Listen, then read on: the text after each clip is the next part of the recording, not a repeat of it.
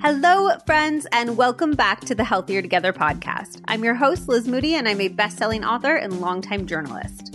This podcast is all about helping you live your healthiest, happiest life, whether we're learning how real people learn to love their bodies, breaking down investment and other money stuff to make it accessible and, dare I say, even fun, or hacking our happiness with the latest neuroscience. And yes, those are all real episodes, so if any of those topics sound good to you, scroll on back in the archives. Today we have a topic that was actually requested by a listener, how to be happier at work. As we talk about in the episode, we spend so many of our waking hours at work. So while I don't think that your job has to be your absolute passion, and we talk about that in way more detail in the episode, I do think it's worth trying not to have that time feel miserable or like a total waste. At its best, work can be a place of transformation for us to explore our relationship with ourselves and others, for us to grow and learn and expand. And I hope that this episode helps you get there. My guest today is Amina Altai, a leading business and career coach. Amina is an Entrepreneur Magazine expert in residence and has been featured in Goop, Well and Good, The New York Post, Yahoo, NBC, and more. She's helped leaders at Slack, Snapchat, Refinery29, the United Nations, the New York Times, The Gap, and more achieve a career that feels good and functions better. And I am so excited about all of the wisdom and insight that she shares in this episode. We get into the one question to ask yourself to figure out what impact you want to have in the world and what impact is actually possible. An exact equation to decide if you should switch jobs or careers, the 4 causes of burnout and how to specifically address each one, a science-based script for setting better boundaries with your boss, what to do if you hate your boss or coworkers, what to do if you hate your job but you don't feel like you have the skills to get another job, a plan for if you feel underpaid or undervalued, time management skills to feel better and get more done, how to beat the Sunday scaries, and so much more. Whether you're a solo entrepreneur, working at a big corporation, or something in between, there is something in here for you that will completely change the way that you approach your working hours. We also have a really exciting giveaway for this episode. Like, you are going to love this one. So definitely stay tuned till the end to find out how to enter.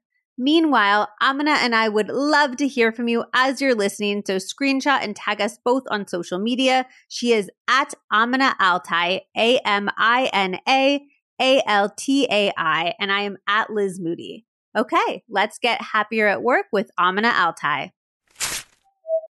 Amina, I am so glad to have you here. I'm such a huge fan of your work, and I'm so excited to have you help all of us be happier at work. We spend so much time at work, so it's kind of crazy that sometimes we're just like, oh, we'll just like power through and not prioritize it as a place to really be happier and feel content and fulfilled. Yes. Well, thank you for having me. We talked about this before, but I really fangirled out and getting to be with you today. I am such a fan of your work. It's been so inspiring, and I totally agree with you. We spend more of our heartbeats at work than we do anywhere else. And I'm of the belief that it should feel really freaking amazing if we can get there. And there's lots of tools and strategies and tactics that we can do to shift our experience there. So super excited to share that with all of you today. I'm so curious. Do you think everybody can be happy at work? Or do you think that for society to function, some people need to do jobs that are inherently really boring and kind of sucky? I think that's a great question. So I think that we all have an opportunity to feel more aligned in the context of our work, but also it's a form of privilege to feel amazing in our work all day, every day, to get to stand in our gifts, to do the work that we love. And not everybody gets there because of the world that we live in. And that is real talk. Also, it's really interesting kind of the concept of boring, because what might be boring to you or I, to somebody else might be incredible. Like, for example, there's somebody on my team that is a director of operations, and I could not put together an SOP to save my life, but this person loves operations so much and just like can't wait to operationalize everything. And I'm like, bless you for existing and for finding that joyful. Yeah, that's my husband's entire job. He likes it. He codes and then like a unicorn appears on the screen. And I'm just like, I'm glad you enjoy this, man. This is so good for you. It's a miracle. Bless him for doing that. Do you think it's good to have your job be your passion, though? I think there's a lot of talk about whether you ruin your passions by turning them into your job and you should keep them as this pure, pristine thing over on the side. I don't think that there's actually a right way to do our careers. I think that it's really individual to each of us. There are ways that we can be more aligned. For some people, myself included, we can be on the court with our passions and it can feel really good. I mean, it's taken a lot of effort to get here. And then I've also worked with people that feel like they want to keep their work as their 9 to 5, where they get a really good salary that they can then invest in their kids' education and their hobbies and their passion projects. And they get that their fill of passion outside of work, and they're super happy with that too. So I think it really is situational, and it depends on alignment and what feels possible and available to you, because not everybody feels like they can jump off the cliff and leave their job and dig into their passions. It doesn't feel available to everybody. And if it feels good for you to build that outside of work, that's a beautiful thing too. So it's about sort of knowing yourself and not, I feel like societal pressure to like entrepreneurship, so cool. Everybody should start their own business, blah, blah, blah. But it's like knowing yourself and whether that's the right path for you and not, I guess, berating yourself if it's not. Absolutely. Entrepreneurship isn't for everybody. There's no right or wrong way to do our careers. I think that we have this perception that careers should be linear and we should pick one thing and it should be our passion and then we should be done with it. But I don't think that's true, especially nowadays. Maybe back in the day when we only lived until we were 30, careers were linear and we did one thing. But now we live until we're 80, 90, 100. And so we get to reinvent ourselves as the world around us is growing and reinventing as well. And I think that if we're constantly questioning and bringing in that level of self-awareness, we can make our work feel really good, but there's no right or wrong way to do it. Do you think there's any questions we could ask ourselves or like an exercise we could do to figure out if entrepreneurship would actually be satisfying for us? Is there anything we could do to self-reflect on what type of person we are in that way? There's a couple of things. Like we all have a different relationship with autonomy. So I think understanding where we index in that relationship, like if all traits are a spectrum, how connected do you feel to autonomy? Like, is it a 10 or is it a 1 for you? Because I think that's an important thing to know because you're going to have a lot of that if you're creating your own business and your own direction. And by that, you mean just like not having anybody tell you what to do, being individual, going through the world? Yeah. And a self-starter, right? Oftentimes when you're an entrepreneur, you have to set your own direction. And how comfortable do you feel about that? I actually have this framework that helps us sort of figure out the great work of our lives. I believe that the great work of our lives sits the intersection of what we're most exceptional at, what we value, what brings us joy, what we need, and what we want to impact. The needs piece, I think, is a really big one because I think sometimes we look at our values, we look at what brings us joy, we look at our gifts, but what's the context in which you want to birth this? Because if you want to birth it with an amazing team and structure, then maybe you want to birth it inside of an organization. But if you're open and you have a higher risk tolerance and you're willing to lean into that autonomy, maybe you want to birth it in a way that is entrepreneurial. Context is so important and really honoring your need. Particularly as women and underrepresented folks, we have a hard time honoring our needs because we haven't been taught to prioritize them. But if we can look at that and ask ourselves what we really need in the context of our work, it's really going to set us up to figure out, is it entrepreneurial? Is it inside of a corporate context? Are there other examples of things people might need that we might not be thinking of? Like you said, sometimes it's like we're so divorced from what we need and we're so told over and over that our needs don't matter that it can be hard to even sit there and think like, oh, this is what I need. Yeah. Salary needs, I think, are really important. Like, do you need a paycheck or are you open to flexibility there? Because I think that will help you land on one side or the other. What do you need in terms of a support team? And there's, again, no right or wrong way to career, no right or wrong way to be. But if you need a lot of support and that's not available from day one of entrepreneurship, maybe you do need to be inside of a corporate container. What do you need in terms of other resources? Like, do you need a company that's willing to invest in you in terms of personal development and supporting your family in terms of, daycare and things like that? Needs can really range and run the gamut, but getting really clear on what you desire and what would be really nice to have. And then what are some must-haves for you too? Can you talk through a little bit the other parts of the framework that you said? There's 5, right? Yep, exactly. So we have our gifts. Those are the areas where we are just like off the charts amazing. And basically our gifts are innate for us. We don't have to like push or force to be amazing at the thing. It's just what comes through us naturally. So for you, it's, communication, like all the ways that you communicate, I think are so beautiful and appear so effortless from my point of view. So that might be a gift, right? And so we want to operate in those exceptional zones, the space where what we produce comes through us quite readily. We don't have to force or push, because what happens is when we stand in that space versus a space that we're like quite good at, in the space that we're quite good at, we use a lot of energy, we use a lot of mind share, we use a lot of push and force to be excellent at the thing, that it tends to lead to burnout. Before I was a coach, I worked in marketing and brand management. And I was very good at that, but I was not exceptional at that. It was not my gift. And so I worked so hard to be good at it that I eventually burned out and developed 2 autoimmune diseases. So there's a difference between the spaces that we're really good and the spaces where our gifts are just innate. How do we identify what our gifts are? Self-reflection, self-awareness, asking ourselves, okay, what do I contribute to a space? When I walk in a room, what do I bring in that wasn't there before? When I'm on a project, what am I bringing that wasn't there before? What do I layer in? What are the things that people reflect to me as my most exceptional abilities? The people that really see me, what are they saying that I'm amazing at? Asking friends that you really trust and that see you fully what they think that you contribute that far outpaces others. And not from a competitive hustle culture type way, but just in terms of being able to see you fully and honor your contribution. And what if somebody is like, I'm not good at anything? I don't believe that's true. I've never met a person that wasn't good at anything. But what if they feel that way? You know what I mean? What if they've been beaten down by their job for so long and they just feel like their circumstances are shitty and they're just like, I'm not exceptional at anything. I'm good enough at a lot of things maybe, but I'm not exceptional. Yeah, that's very real. And all feelings are valid. I want to honor that. That might be when we want to actually ask people that love us and see us fully what they think that we're really exceptional at. Or if you've gotten performance reviews where people have highlighted the things that you are doing that are off the charts amazing.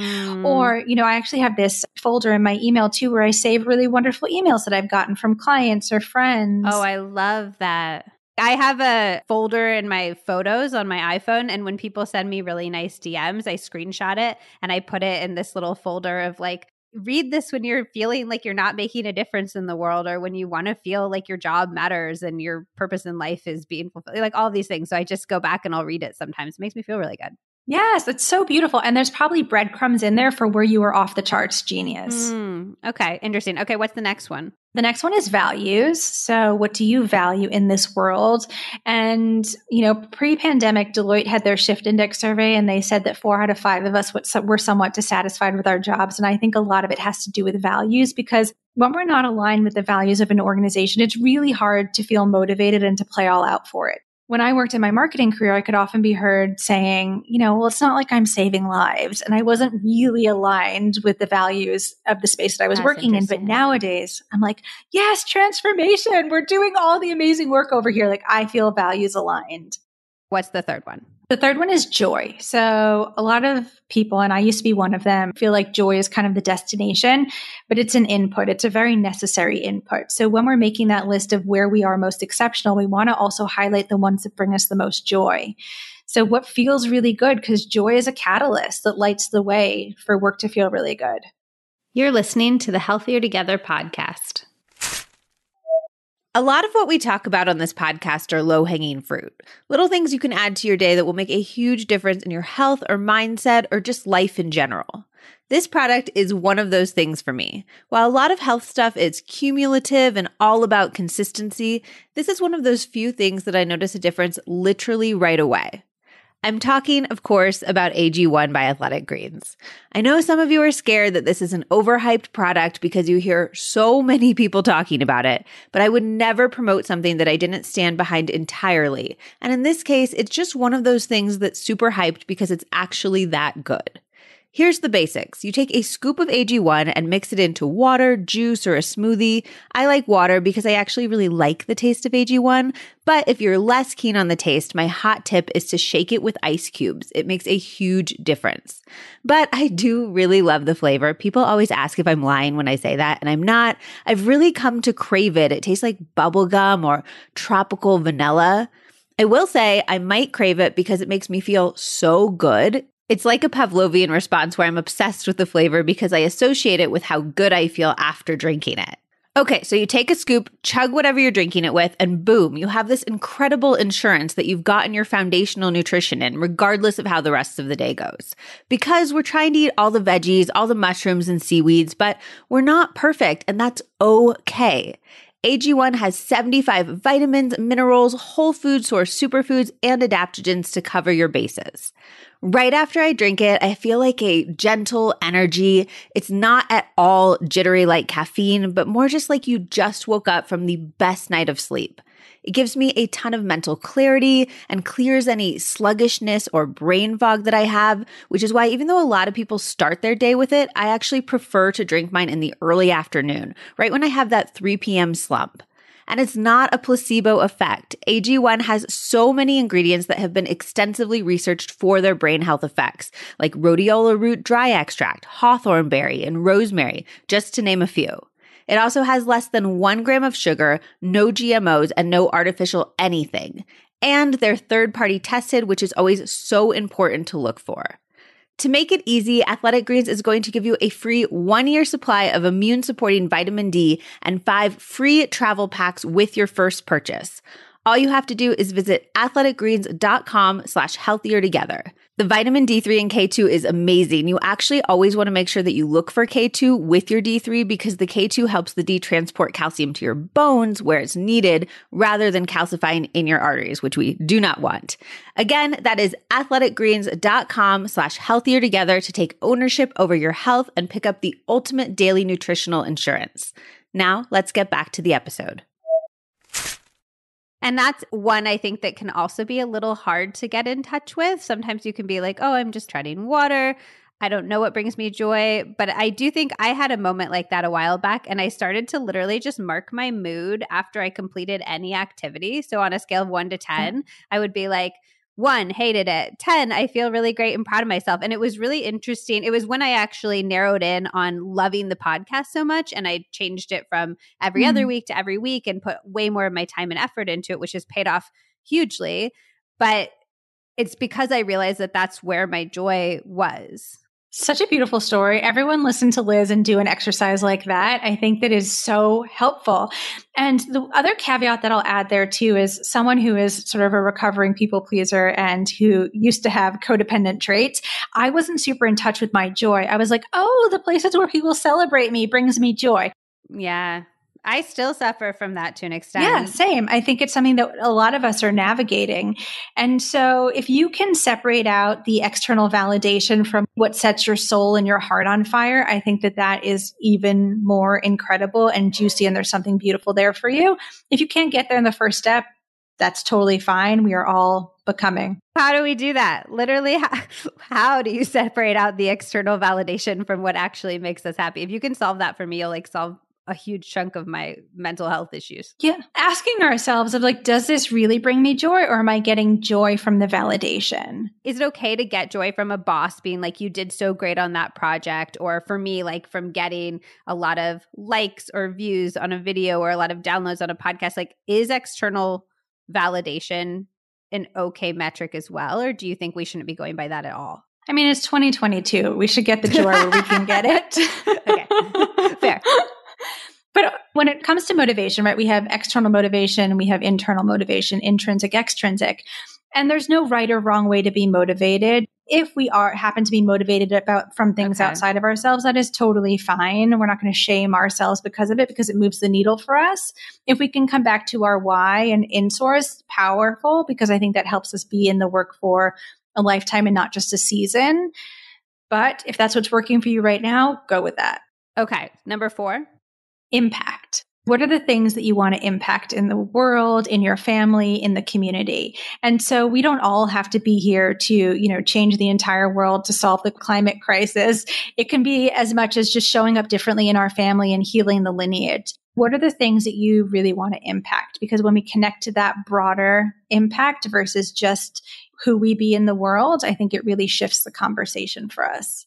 Is there a way to zero in on that? Because I think that sometimes when we think about impact, we do think about these larger things, and then you can start to feel discouraged. Is there a way to kind of figure out what types of impact are possible for you that you're also in alignment with? I would start by asking yourself, what do you want to leave better than you found it? And it could be, I want to leave my family better than I found it. I want to leave my neighborhood better than I found it. I want to leave this park better than I found it. It can be as big or as small as you desire, as long as it feels true for you and it sets your heart on fire. That's a beautiful thing. And number 5 is needs. So that's the way we already talked about. Yeah, to show up fully in this work. If we are looking at our job and we have like all 5 of those things and they're all great, that's great, right? That means that we're probably in a really good fit of a career for us. Yes. Congratulations. Sounds like you are very aligned. If you're missing 1 or missing 2 or missing 3, is that a sign you should be rethinking things? Is there like a tipping point where you should be thinking about making a transition or change? When it comes to joy and gifts, I have like a 60-40 rule. So if 60% of the time you feel like you're on the court with your gifts and you're feeling a sense of joy, that's a really wonderful thing, because real talk, we all have aspects of our roles that we find challenging or that don't always feel amazing. But if we're in that 60-40 space, amazing. Wait, so 60 is the joy and 40 is not the joy. Yeah, exactly. Okay. And so if we find ourselves where the not joy is outweighing the joy, then maybe there's a bigger conversation that we want to have there. And if it feels like it's time and it feels like it's available for us to have those deeper conversations and we can make change, great. Okay. And so that's the joy one, but what about the rest of them? Which ones are a sign that something greater needs to happen? With the needs, I always invite people to make a must-have list, a nice-to-have, and a deal breakers list. If we're checking the boxes on all your deal breakers, I think that that's something that we really need to have a serious conversation about of, okay, this organization is not respecting me and my needs aren't met and I'm not doing the work that I love, then I think that there's a bigger conversation there. So must-haves, nice-to-haves, deal breakers. And if we're checking the box on all the deal breakers, something's probably got to shift. And for impacts and values?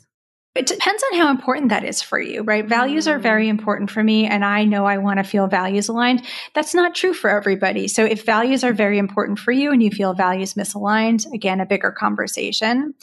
And then impact may also be something that isn't super important for you, and it also may be important for you. So let's say, for example, you work in a job that pays you really well, and the impact that you're concerned with is your family. Then it sounds like you are in a place where that feels synergistic.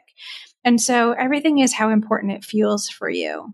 And do you recommend typically that it's better to try to make changes within the job that you have, in the company that you have, or for your self-employment or whatever, versus trying to jump ship to a different career, a different company? I think it's very important that we don't jump from the frying pan into the fire, because everywhere we go, there we are. I think if things are feeling a little funky in the place that we're in, if we can start to look at our side of the street first and clean up anything that we need to clean up, and then reflect outward and see what's happening in the broader organization that might not be a fit, then we can take those learnings to the next place. But if we jump, we miss the opportunity to learn and feel more aligned at the next stop.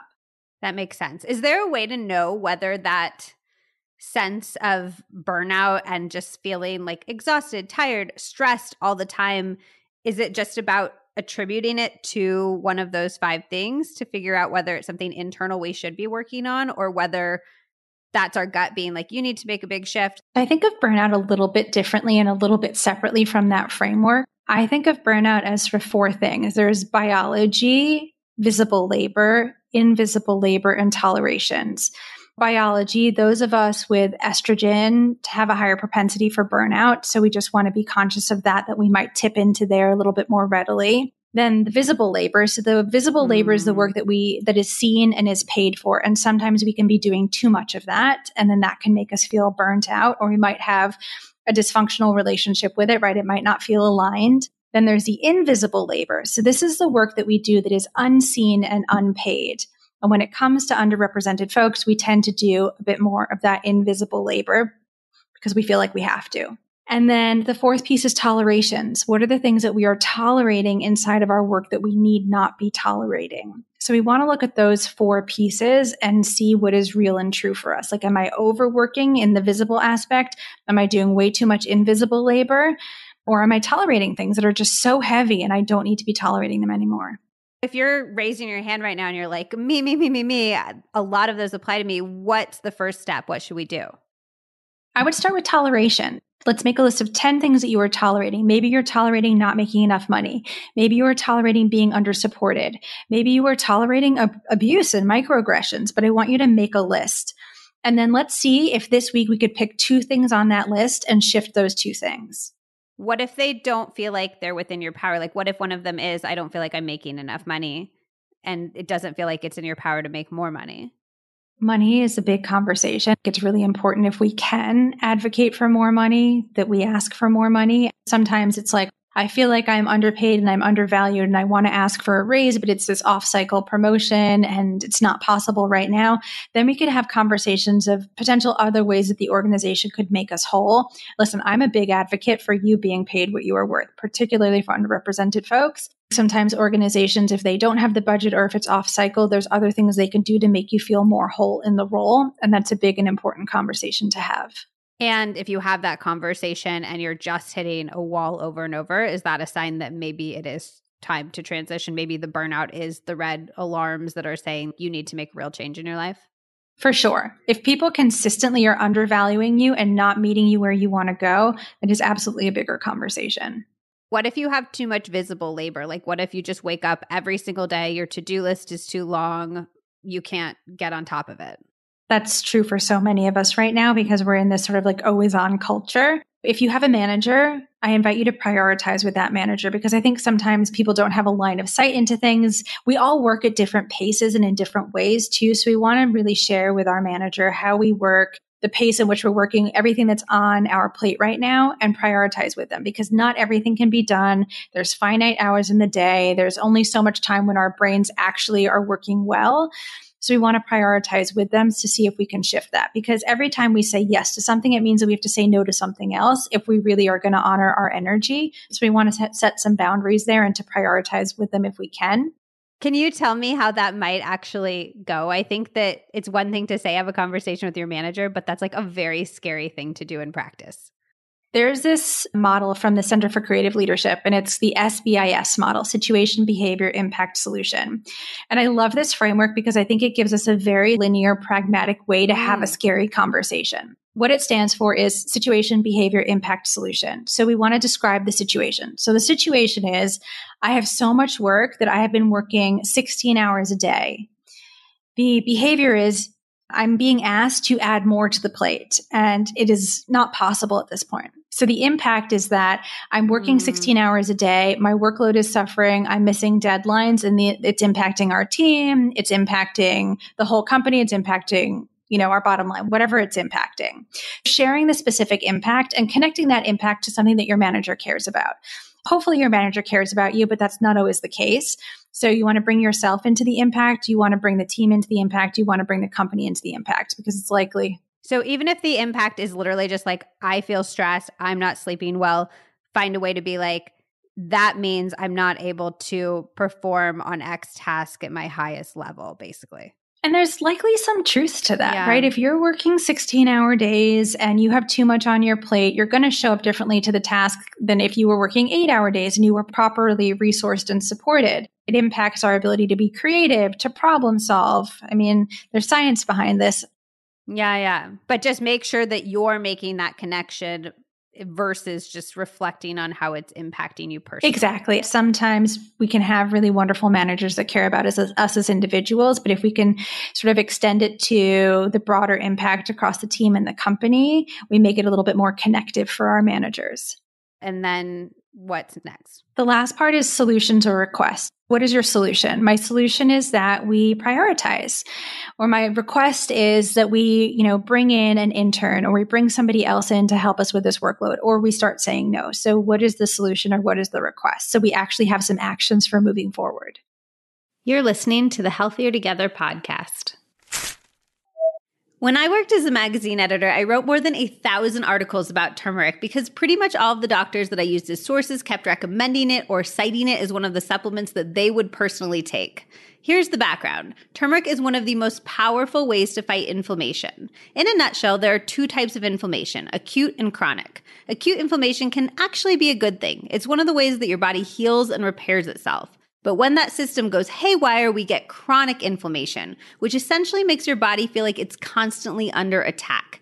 The vast majority of doctors I work with cite chronic inflammation as one of the root causes of so many of our modern ailments. And research links inflammation with heart disease, diabetes, autoimmune conditions, cancer, arthritis, and gut issues like Crohn's and ulcerative colitis. I am never going to sit around and tell you that a supplement will cure everything that ails you, but if you're looking for a turmeric supplement to help get your inflammation under control, I am extremely impressed with Paleo Valley's. To increase the bioavailability of turmeric, you need to consume it with black pepper, which most people know, and fat, which many people forget about. Paleo Valley's turmeric complex has black pepper and coconut oil to maximize absorption, and 3 other powerful anti-inflammatories, ginger, rosemary, and clove, for a maximum synergistic response.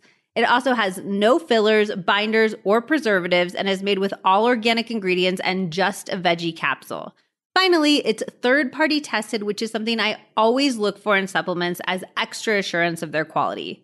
I've had my uncle taking this for about 3 months, and he's gone from having debilitating back pain due to an autoimmune condition to being almost completely pain-free. Paleo Valley has a number of other incredibly high-quality food-derived supplements, including a vitamin C that I adore. Vitamin C is my ultimate favorite supplement for skin health, and a NeuroEffect mushroom powder that Zach loves for increasing energy and focus. So definitely explore their website. If you'd like to check out the turmeric complex, the vitamin C, the NeuroEffect, or any of Paleo Valley's other amazing products, head over to paleovalley.com and use the code LizM for 15% off. That's paleovalley.com and code LizM for 15% off your order. And if you have any questions, feel free to hit me up on Instagram. I love chatting about this stuff. Now, let's get back to the episode. What if you feel like your invisible labor is too high? I think it's really important that we understand like how we got in the invisible labor situation. There's the passion tax, right? Have you heard of the passion tax? So the passion tax is exactly what it sounds like. When we're passionate about something, people around us may notice and we get taxed. And what I mean by that is that we're asked to do more of that thing. So then there becomes invisible labor around that thing, right? So you're amazing at this. I see you're doing so well at it. So can we have more from you?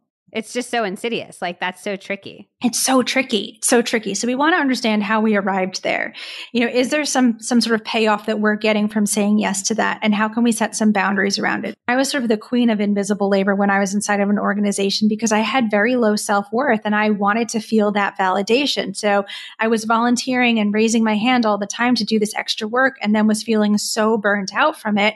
And then I realized, okay, I have a little bit of a role in this. I have overextended. And of course, people tap into that and they see that you're, an overachiever and they want that thing from you.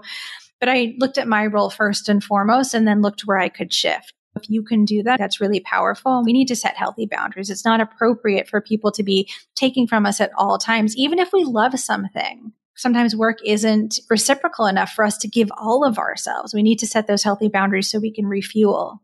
I think it's hard though, because we often do that because we want to be perceived a certain way. Like we want the status of being the overachiever, the office success story. And it can be hard to let go of that image of ourselves. Yeah, for sure. It does ask us to really reimagine who we are. And I'm actually working on my first book and it's about ambition and it's about where our ambition comes from. And a lot of the times our ambition can come from a core wound. And mine in the beginning of my career really came from a core wound of like needing to be seen, needing to be heard. And that was the fuel that pushed me until it didn't work anymore. And I burned out and developed those 2 autoimmune diseases. What was the last burnout thing? There's tolerations, biology, invisible labor, and visible labor. Okay, so biology would be the last one, which we actually have a whole Ask the Doctor burnout edition where a doctor, Dr. Robin Berzin, goes into all of the different biological causes and then solutions for burnout, which is amazing, like impacting your cortisol and your adrenals and all of that. Her whole point of a lot of her life's work is about that people don't think about these biological causes and they don't address them as such. And I think that's hugely important. So I'm really glad that you're pointing that out. I love Dr. Berzin. I was totally a Parsley Health gal. Amazing. Do you have anything that you want to add? Is it do you have any thoughts on the biology stuff beyond everybody should go listen to that episode? I'm sure Dr. Berzin did that beautifully, and I probably cannot add to her mastery. But do be aware that there is a biological component. I think that's very, very important. I want to throw some scenarios at you of reasons that listeners have kind of shared that they're unhappy at work, and then have you just sort of apply your way of thinking to some solutions for those problems. One of the most common ones I got is I hate my boss or I hate my coworkers. What do we do there? I have so been there. In my corporate job, I used to find myself always having the quote unquote same boss. I would find this boss who was like very braggadocious. And I was like, what is this thing? Why do I keep finding the same boss that was really rubbing me the wrong way? One of the first things I'll say is oftentimes there's some shadow there. So the concept of shadow was coined by Carl Jung, and it's basically the quote unquote dark side of our personality that we learned in our formative years wasn't lovable, so we relegate it to the shadows. But what we are judging and we find irksome in somebody else, we are also judging in ourselves, and we learned that judgment. And so the first place I always invite people to look is shadow. Not that we have to put the entire emotional lift on ourselves, but usually there is something there for us to look at and to examine. If we can peel back the layers on our shadow and just notice the things in others that are rubbing us the wrong way, and if they happen to be things that we are not loving in ourselves, there's some shadow there for us. And there's a beautiful book on shadow work that I love. It's an oldie but a goodie. It's The Dark Side of the Light Chasers by Debbie Ford. So if you are digging shadow work or finding yourself with that same boss over and over again that's rubbing you the wrong way, check out that book. And then the second thing I'll say too is, sometimes there is harm caused at work, right? We might have a manager or a coworker that is exhibiting harmful behavior, like a microaggression or verbal abuse. And so in those scenarios, we do need to have bigger conversations, and maybe we need to go to HR. Maybe we need to pull in our advocates and our allies. And so I just want to distinguish between the shadow piece and then when actual harm is being caused. Is there a way that we can know whether it's being caused by the shadow piece or whether we're like, no, this is very real and it needs to be addressed? Yeah. Asking ourselves, is this something that I'm judging in myself first? Can be really helpful. As a woman of color who has had some corporate experience and has been on the receiving end of microaggressions, they are very insidious. Oftentimes we don't realize that they're a microaggression and we tend to question ourselves. It's sort of by design. If we can pause for a second, if we can also check in with other people around us that might have witnessed that experience to also check in, that can be really helpful. There's also a really great book on this too. It's called The First, the Few, the Only. It's about women's experience in corporate America and how, certain things and experiences that we can have can be kind of tricky and insidious and coded in lots of ways. If we can pull in our allies to kind of level set and pressure check with us, that's always really helpful too. And what if you go to HR, you talk to somebody, and then nothing changes? Like you still are getting those microaggressions, you've done the shadow work, all of that, but you still just don't like these people, or they're still just saying things that are inappropriate to you. What do you do then? Yeah, if HR is really not listening to you, then that's a problem. If they're not inviting this person into coaching or into an unconscious bias training or something like that, that says a lot about the organization and what they're willing to uphold and what they're not willing to uphold. And that might not be a place that you are aligned. Probably in terms of your values, it's misaligned because you might care about humans and people's feelings and personal growth, and they may not. And that's a very important piece of information. What if you don't like what you're doing, but you don't feel like you have the skills to do something else? I will say sometimes that can be true, and sometimes our skills can be transferable. When I'm working with somebody that wants to shift into a markedly different industry, we will look at the skills that they embody in their current role and what we can transfer over. I have a client that was working in social media and wanted to become a coach. And so we started to look at, okay, what are the skills that you're on the court with right now? Which one of those carry over? Where do we need to fill in the gaps? We were able to identify the gaps and then how she could fill those in other ways through side projects, through volunteer work, et cetera, to kind of build those out to feel a bit more robust. I'll also say, and I'm curious what you think about this, but I'm a big fan of sort of like PRing your resume. I feel like people are very intent on like their resume being this very straightforward, exact representation of their work experience. And I'm kind of like, every single thing we do at work can kind of be spun this way or spun this way or spun this way. Like, don't lie, but there's so many different stories that can be told about every single job that we have. So tell the one that's the most applicable to what we're trying to be hired for. Is that okay? Yeah, absolutely. Let all of these pieces be highlight reels. You're absolutely right. Like, we get to position it. And if you're not positioning yourself, somebody else is. So might as well tell the story that you want to tell. I agree. But what if somebody is literally like, this is my dream job. My skills are way over here. They don't align with it at all. I'm so depressed about this. I feel like it's too late for me. What should I do? First of all, I would check in with somebody else to make sure that they agree, somebody else that sees you fully, because sometimes we can be excessively humble or self-deprecating. Check in with somebody else that sees you fully. And if that is the truth with a capital T, then we want to make a plan for how you can actually build those skills. Could it be a side hustle while you're in your current job to build those out? Do you need a certification? Figuring out how we can add those in. But first of all, making sure that it is true with a capital T.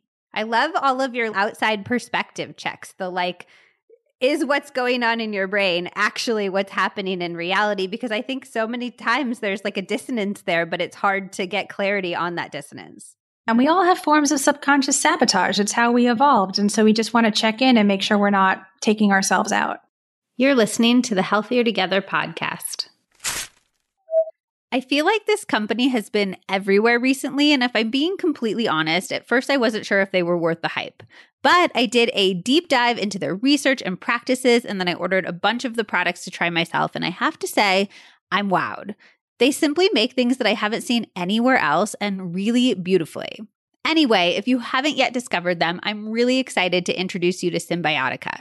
They're a health supplement company, but like I said, they make really different products than any other supplement company I've seen before. They have a lot of products, so I highly recommend that you peruse their website and take their quiz to find out what's best for your specific goals, but I wanted to call out a few of my personal favorites. First of all, the topical magnesium. I have literally talked about designing a product like this, so I'm both annoyed and appreciative that they got there first, but I've always wanted a topical magnesium spray that wasn't sticky, that felt good and luxurious to use, and that actually let the magnesium absorb into my body. If you have achy muscles or sore feet, this is literal heaven, and I also love it before bed to help with sleep. Also, I need to talk about their shower filter because I am probably the biggest fan of shower filters that exist. A shower filter is literally the best money that you can spend on your skin and hair care. Literally, if you're buying expensive products and you don't have a shower filter, you're almost wasting the money because you're never going to get the results that you want. It's great for your health because you're breathing in all of that steam from your shower, but oh my God, the vanity effect is huge. Literally, we bring ours on Nomad Life. When I travel and I don't have it, my hair is chunkier and way less shiny and my skin is drier and it's just awful. And this is true no matter what the local water supply is like, because at a minimum, all water contains chlorine, which is great because then we don't get cholera, but it is so awful for our skin and our hair. The Cymbiotika shower filter is super easy to attach to your existing shower head. It won't slow down the flow rate at all. It has twice the filtration of most other shower filters on the market, and it lasts for up to 10 months, so it's really one of those set it and forget it wellness hacks. Okay, I'm running out of time, but I also love the plant protein. If you're looking for a protein powder that tastes good, just mixed in water versus in smoothies, you will love this one. The Shilajit, which has a ton of minerals, so it'll help with hydration, energy, and brain fog. The mushrooms, which taste like fudge and are just so unbelievably good for every part of your body. And then the B12 and B6, which you might remember us talking about in the brain health episode, but it's just so key for your brain. It tastes super good, and I personally notice a huge energy boost when I'm regularly taking it.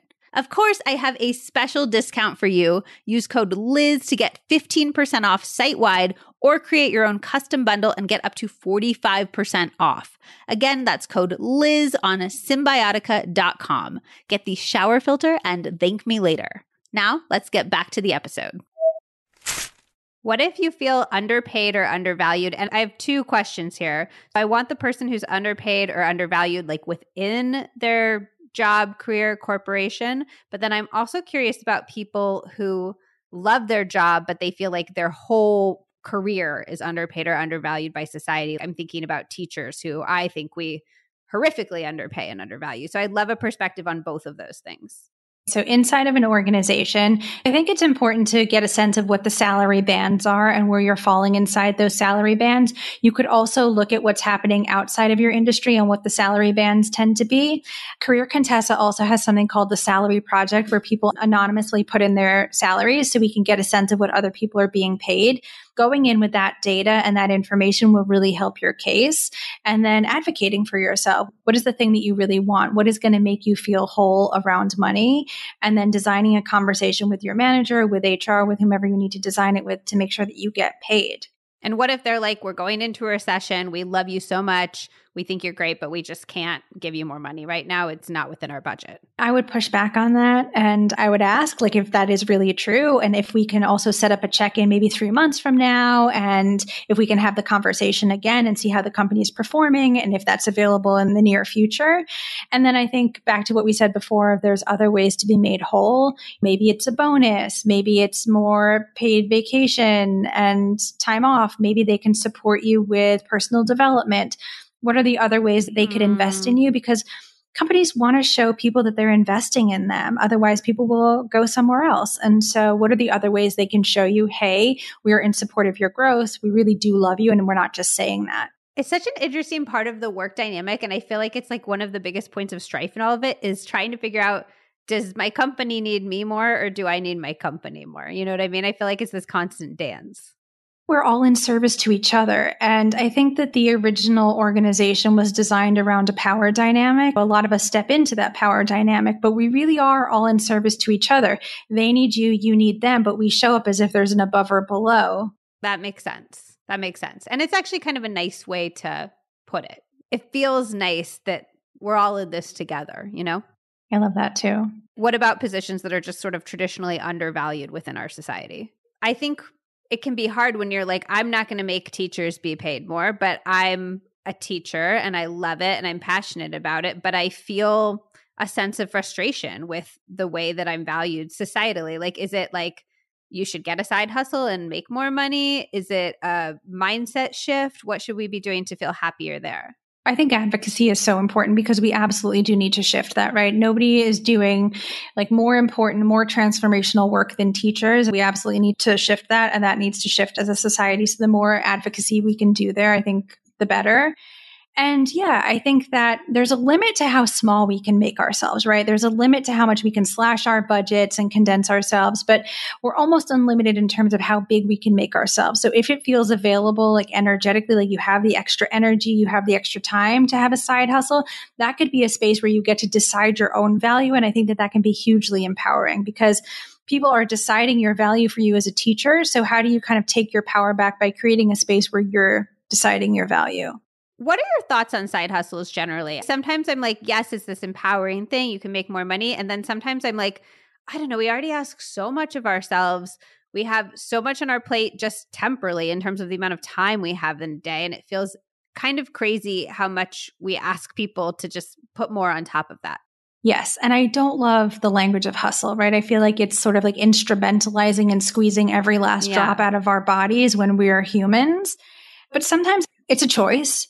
And also sometimes it can feel necessary. For example, when I was transitioning my career from marketing to coaching, I knew that I could make the dollars that I needed to make to sustain my life in marketing while I was building my coaching business. So my coaching business became the side thing until that was making enough revenue so that I could step away.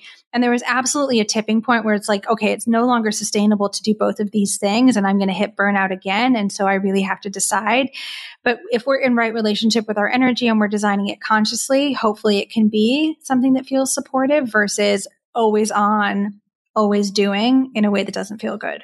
Do you have any tips for dealing with busyness and prioritizing the things that actually move the needle in our career life? Yes. I heard from somebody recently, they referred to busyness as the smoking of our generation. I was like, ooh. Ooh. Oh my gosh. Right? So good. Like full body shivers. Right? Like hustle culture, busyness, the smoking of our generation. And so even to the point where I would say that like we think it's cool. You know what I mean? Like it's cool. Oh, yeah. Like in the same way it was cool to like stand out behind the gym with your cigarette and like the rolled pack in your sleeve or whatever. It's cool now to be like, oh my God, I'm so stressed. I have so much on my plate. I've been working till midnight, whatever. We have this false perception that it gives us a sense of status or like we're so important. Right. So many of us wear our busyness or our lack of sleep as a badge of honor, and it is not. I think it is a form of addiction. We really want to understand the why behind it, the why behind the busyness, kind of going back to what I was talking about with ambition and the core wounds, because if we don't understand the why behind it, we're just kind of trying to white knuckle ourselves out of it. So why are we choosing that? Why are we in that space?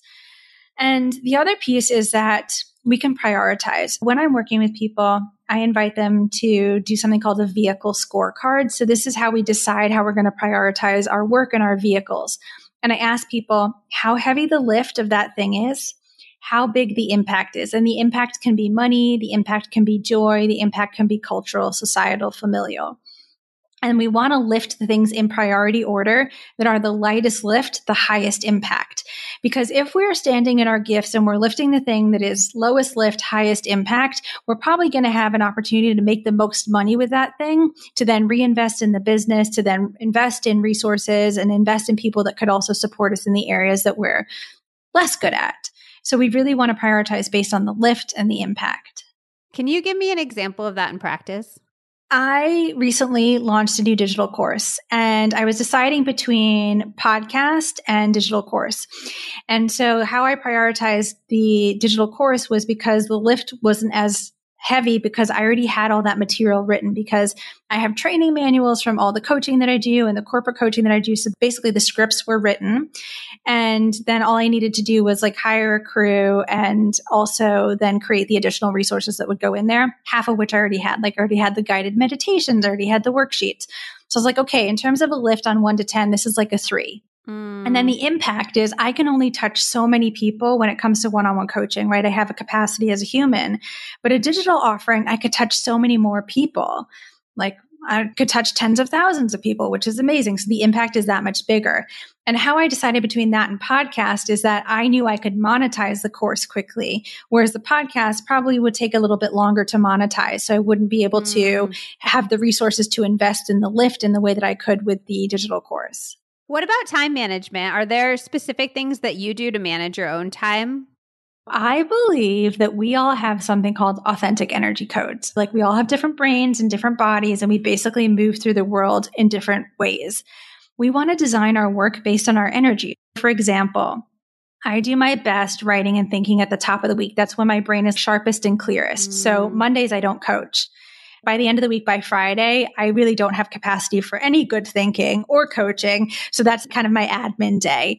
Tuesday through Thursday, 11 to 6 are sort of my prime coaching hours. And I've designed that based on my energy and when I can show up most fully for those things. So I would invite others to think about that too. When do you do your best creative work? When do you do your best thinking work? When do you do your best group work? And are there ways that you can design your work week around that? And that isn't always possible inside of somebody else's organization, but what's the smallest possible way that you could start to shift that? That's interesting. Yeah, because I'm thinking of like the person who's like, oh, I always do creative work in the morning, but their boss always schedules a touch base in the morning or something like that. It can be hard to set those boundaries. Do you have any advice actually for setting boundaries with bosses? Is it that structure you did before, or is there any way to say like, I can't be called after 6 p.m. I just don't want to get emails. I don't want to respond to text messages after 6 p.m. Yeah, I think that's a perfectly healthy boundary to set. And then also to share it in a way that the other person can hear you. Kind of going back to that SBIS model of when I receive calls after 6 p.m., I lose the ability to decompress and to be able to show up fully for the next day. So it's really important for me that I'm able to switch off at this time so I can get back at it the next day in a way that my thinking is clear and I'm feeling more creative. What about the time management within the day? Are there any like hacks or tricks or how you organizing your time within each day? Going back to that authentic energy code piece of like, when are you doing your best work? And then can you time block based on that? Like my Mondays, again, like I'm spending 2 to 3 hours on writing and things like that. I time block my Tuesday through Thursday with my coaching hours and then add in like sales calls around that too. So time blocking can be really helpful. And then mitigating distractions too, using things like our do not disturb and making sure that we're creating the environment and the context that we need to be able to show up fully for that very specific thing. If you feel like when you're doing your creative work, you need to be in an environment where people are buzzing and there's energy there, can you also then go to a coffee shop to do that thing or be in a co-working space to do that thing? So thinking thinking about the bigger context as well. I think environments are so important, and it took me so long to almost admit that because I wanted to be like, I can write anywhere. I can do anything anywhere. I should be able to. And then I would be like working at my sister's house and she'd have like plants and candles and peaceful classical music. And I'd be like, this is so, not only am I getting more done, but I'm enjoying what I'm doing so much more. And it's been a process of me accepting that environment actually matters. It matters so much. And it's a different environment for different outputs oftentimes. I know for coaching, I need to be in a quiet space. But when I first became a coach, I was working from home and I recognized that on those Monday, Friday days, I needed the energy of other people. And so I signed up for a co-working space because I was getting so lonely. I was literally like waiting for the delivery people and like waiting for the pigeon to land on the balcony. You know, I was so lonely. For the loneliness thing, remote work has obviously become such a huge thing in the last few years. Do you think that remote work is net good? I feel like we were all so excited about it. We're like, oh, I'm going to like work from anywhere. I don't have to wear real clothes. It's awesome. But then there's also, yeah, you're lonely. It's harder to be productive when you're in sweatpants and all of that. Do you think for remote work, is that something we should be like leaning into and embracing and asking for? Or do you think it's better for us to go back to an office in some sense? Harvard Business Review had an article on this, and they were talking about how the most motivated employees weren't necessarily the ones that were working from home, but the ones that got to choose to work from home. So it's like agency plus the environment that we're in. And I think it's different for all of us, and we're all motivated in different ways. And so if we can ask ourselves, how do I stay motivated? What kind of environment do I need to create for myself? And if there's ways to kind of create the space that you need. So like if you do 1 or 2 days a week need to be in a hub, is there a co-working space that you could go to? Can you go into the office? And then if you need that quiet space at home for 2 or 3 days a week, can you create that for yourself too? How can you find your own way in this? I think is really important. Agency. Back to time management. I'm curious. I've heard people say like you should only have like 3 things on your to-do list, otherwise you won't get it done. Or I know some people who put their to-do list directly on their Google Calendar. So like they always have a time designated to do it. What do you think about little tools and tricks like that? I think that we're all different. Sometimes when we procrastinate, it's because there's a mindset challenge and we're not connected to the thing that we actually want to create. I think that it's really important that we have time management tools and hacks, but I think that there's often a mindset piece before that. If we're really resisting something, what's the story that we're telling ourselves about that thing? Are we not connected to that thing? And then I actually like to design my to-do list by the day. So one of the ways that I mitigate Sunday scaries is by putting together a list of everything that I need to accomplish on that week and then planning it out by day and then focusing on the micro step or the single step that I need to take that day versus the entirety of the list. And sometimes it's helpful to put it on my calendar. And then sometimes it's helpful to time chunk and say, I'm giving myself 2 hours here to finish my admin work, to finish this piece of writing, whatever it is. Do you just have one priority for each day? There's probably like a master priority of every day, but then there are to-dos inside of each of those priorities. Is there a way of not having too many to-dos or being honest with ourselves about how much we can actually accomplish on any given day? We live in a culture of busy and hustle. And so oftentimes I think we set ourselves up to quote unquote fail or miss the mark because we haven't been really honest about what is possible for us. And so as we look at that list, what absolutely needs to get done and what would be like a nice to get done? I have this journal called the Nourishment Journal. And in the Nourishment Journal, I've kind of broken up priorities of like, what do we need to do now? What do we need to do next? And what is a do someday? Because we don't need to do everything today, right? Yes, I probably want to create another digital course, but that's a do someday. That's not a do today. And the do today is, okay, I need to focus on creating this presentation for tomorrow. The do next is, I need to get my client scheduled, whatever it is. Do now, do next, do someday, I think is really helpful. You're listening to the Healthier Together podcast. I'm not sure that I've ever met someone who's a bigger fan of therapy than me. Fun fact, my dad is a psychologist. My mom is a psychologist. My sister is getting her PhD in psychology right now. And wait for it, both of Zach's parents are psychologists. Yeah, it's wild. Anyway, I've grown up with a front row seat to the transformative power of therapy. And I actually really credit therapy for helping me get through some of the darkest periods of my life, including when I was struggling with agoraphobia and daily panic attacks. The only rough part is that it can be so hard to find a good therapist. Sometimes it's because you live in a therapist desert, and sometimes it's because therapy is definitely on the pricier side, and sometimes it's just because it's wildly inconvenient to commute like 45 minutes to an office for a 50-minute session, after which you have to turn around and commute another 45 minutes home. These are just a few of the many reasons I am so excited to talk to you guys about my sponsor today, BetterHelp.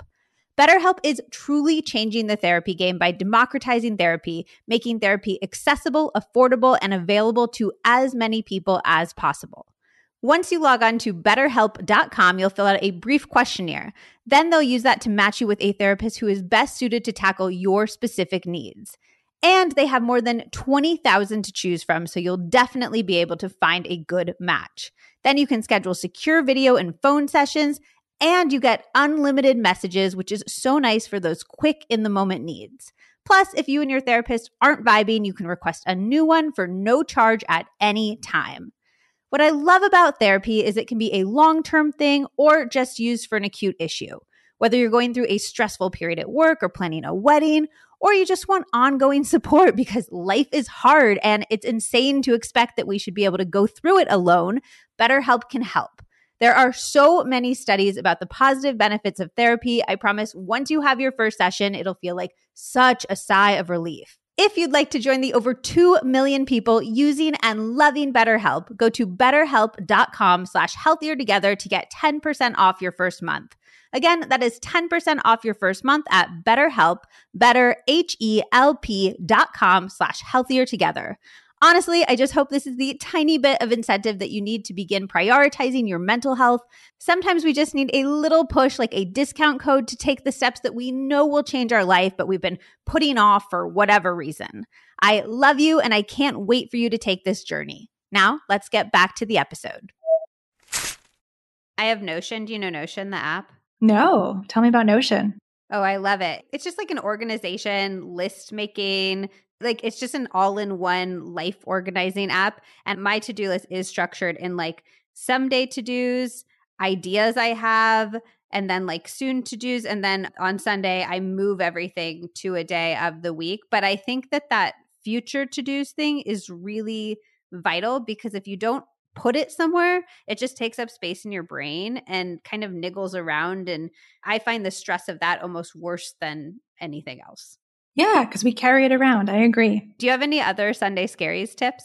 I think it's really important that we understand why the work week is feeling really scary. Are you not feeling aligned with your job? Are you not feeling aligned with your coworkers or your manager? And having a really honest conversation with yourself about what we can do there and what can shift. Maybe we're telling ourselves a story about how we have to show up and work. When I was working in my marketing career, I had a really unhealthy dose of perfectionism. And so I had the most egregious Sunday scaries because I was telling myself a story that I had to show up perfectly, which was impossible. And so it was just exacerbating stress and eroding happiness. And so what are the stories that we might be telling ourselves? And what is actually happening that is not feeling good? And are there things that we can shift? Is there any practices that you personally do other than the to-do list? Like, I don't know, do you like meditate or go for a walk or read a book? Yes, I'm a big meditator, and I think that we can absolutely do visualizations around what is coming up for us and what's feeling scary and how we can shift that. Visualization for the brain is the same as recalling a memory, which is so powerful. So I think guided meditation. Wait. Explain that. Visualization for the brain is the same as recall. What do you mean by that? Yeah, guided visualization is one of the most supportive tools. I use it a lot in my practice because for the brain, as we're visualizing something, it means the same thing as if we're recalling a memory. We can create this visualization of like, oh, I feel like I'm stepping into my most empowered self and work feels really good. And to our brain, it's the same as if it were a memory. So it can have this really profound impact on us. Guided visualization around work and what we want it to feel like and look like can be really powerful. Also journaling. Journaling, I think, is such a helpful and simple practice. One of the things that I love to do, I call it the wreck and the cleanup of like, just like write in your journal, let loose. Like, what are the things that are feeling terrible about work right now? Like, have at it, get it all out onto the page, and then go back through and filter and see what is true with a capital T and what might be a story. I love that. Okay. What's one thing that you think we are all doing wrong when it comes to being happier at work? I think striving for perfection and the always on culture, it's not possible. Perfection isn't real, and we are beautiful and perfectly imperfect. And that is how we are designed. And workplaces are successful because we have diversity of experience and brains and lived experience. And so the more we can live into the fact that we are perfectly imperfect versus striving for perfection, I think is one of the healthiest things that we can do. And is there anything we can do to fight the always on culture? Do you digital detox or any? What is your relationship with devices? Yeah, I definitely do digital detox. I do at-home silent retreats sometimes where I also am not on screen, which is so helpful. Wait. Tell me about that specifically. Like, how long do you do it? What does that look like? I actually started at the top of the pandemic because I'd done silent retreats before. And what I noticed is that, it was a time where my client sessions were feeling really stressful because everyone was having a really stressful time. And then I was also at home with my partner and like there was no place to go. So I was like, I need to create a bastion for myself and a place and a way to kind of decompress. I set some boundaries around it. So I told my partner of like, you can't speak to me. If there's an emergency, you can write it on this notepad in the kitchen. And like, that is the way you get to access me over the course of these 3 days. I told my team like, hey, I'm not going to be checking email. I'm going to be doing this thing. And I also set some boundaries for myself around like, am I allowed to be on my phone or my laptop? And I said no, but I allowed myself to read certain materials. So there was like a book and a series of essays that I was going to read. Wait, what book? What series of essays? A Return to Love and then Dr. King's essays. I think the message in both of those really is a return to love. And it was so helpful and powerful at the time and exactly what I needed to take in because I was so overloaded with other people's messages. And I just needed like a hard pause. And it was incredible. Have you done silent retreats elsewhere? I've done silent retreats before, yeah. And how did they compare to your homemade silent retreat? I just love that idea. I mean, it's a totally different experience, right? Because on a silent retreat, like there's other people there and like you haven't set those boundaries ahead of time and like you're operating in like an ecosystem. Whereas I had kind of controlled a lot of variables in my space. So it was different, but it was still really powerful and supportive, I have to say. Yeah, I love that. So how else can we combat always on culture? There's this guy named Tommy Sobel, and he has a company called Brick. And he has this philosophy that we turn our phone into a brick 1 day a week. 1 day a week, we digitally detox and we pretend that our phone isn't a phone, but it's a brick. Maybe you can't start with a whole day, or maybe you have kids and like that's not viable. But even starting with an hour, okay, I'm not going to check my phone for an hour. I'm going to leave it at home while I go for a walk. Even that can have profound impacts for our mental health. I always want to do a day like that, but then I'm like, well, what about Google Maps? And what about like the tools that I've come to rely on my phone? And that makes it so much trickier. Listen, if you're going on a dangerous hike and you need your Google Maps, you need your Google Maps. But also I think sometimes like we need to give ourselves permission to wander and to get lost and to be a little messy. I love that. I love that. We've talked about so many things here, but I'd love to end with one homework assignment that's geared at feeling happier if we're self-employed and running our own business. And then one homework assignment, this is something we can do immediately today, as soon as we finish listening to this podcast, that we can do to feel happier if we work in a corporate environment. I think for both, I will say make your list of tolerations. Be really honest with yourself right now. Make a list 1 through 10 of the things that you are tolerating that you need not be tolerating. And it may also extend outside of work and into your partnership too. But we want to be honest about the things that we are carrying around, that we are telling ourselves that we absolutely should be doing or need to be doing or have to be doing. Just be really honest about the fact that maybe it's not being supportive of you and you don't want to carry it forward anymore. And then see if you can pick 1 or 2 things this week to shift. And can you just refresh us with a few ideas of what some tolerations might be? I am tolerating doing all the invisible labor at home. I am tolerating not being properly supported by my team. I am tolerating not taking time off. I am tolerating people speaking to me inappropriately. There's some ideas for you, but this can touch all aspects of our lives, from our interpersonal relationships and our partnerships to entrepreneurship to working inside of somebody else's organization. I love that. I think it's really cool when we can use work as a framework to address real issues in our personal development, in our relationships, in becoming the people that we want to be in the world. Like, I think sometimes the fact that we have to work and have to make money to live can feel just like this huge beast of burden. And it's just like, oh, I have to work for the rest of my life. But to use it as a vehicle for transformation, because all of these elements are there. There's so many things that challenge you intellectually, relationship wise, all of these things. So using it as a vehicle for transformation, I think could be so powerful. I agree with you. Like we said at the top of this conversation, we spend more heartbeats at work than we do anywhere else. And it is, I think, one of the highest growth paths if we will allow it to be. And for you, is that about approaching it with the right mindset, having it be a growth path versus a beast of burden? Absolutely. I mean, entrepreneurship has been such an interesting journey. I think there is no space that I have ever been stretched so much as I have been stretched in this journey.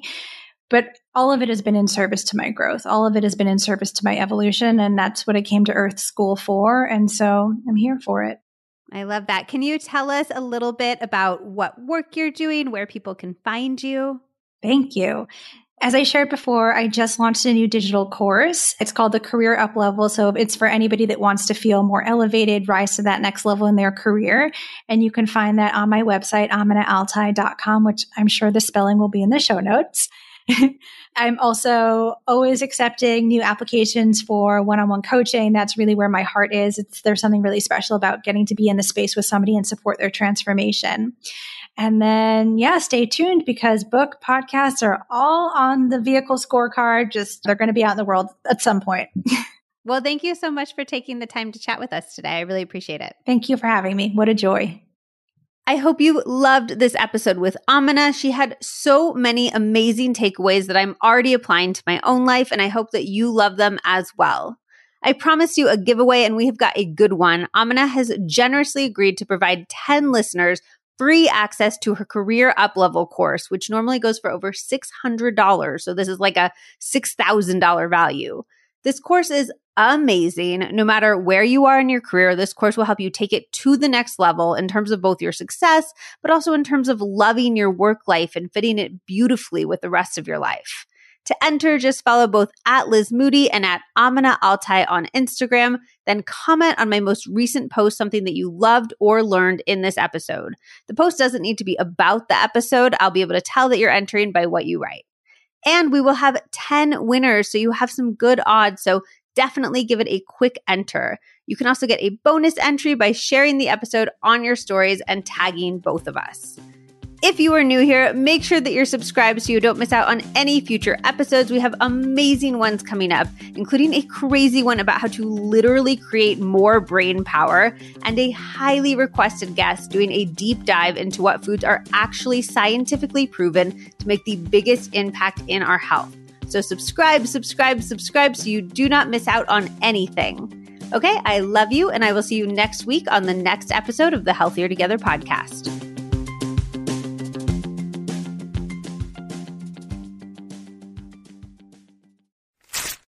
When Zach and I started Healthy Convo Co., we needed to find the easiest way to get conversation cards from our warehouse onto our website and into your hands.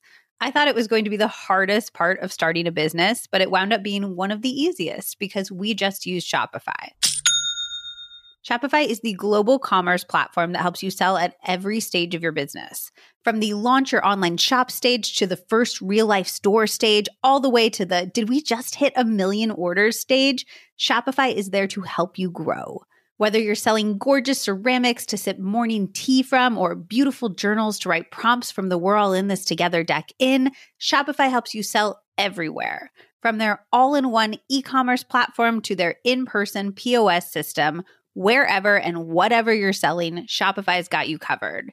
It helps you turn browsers into buyers with the internet's best converting checkout, up to 36% better compared to other leading commerce platforms.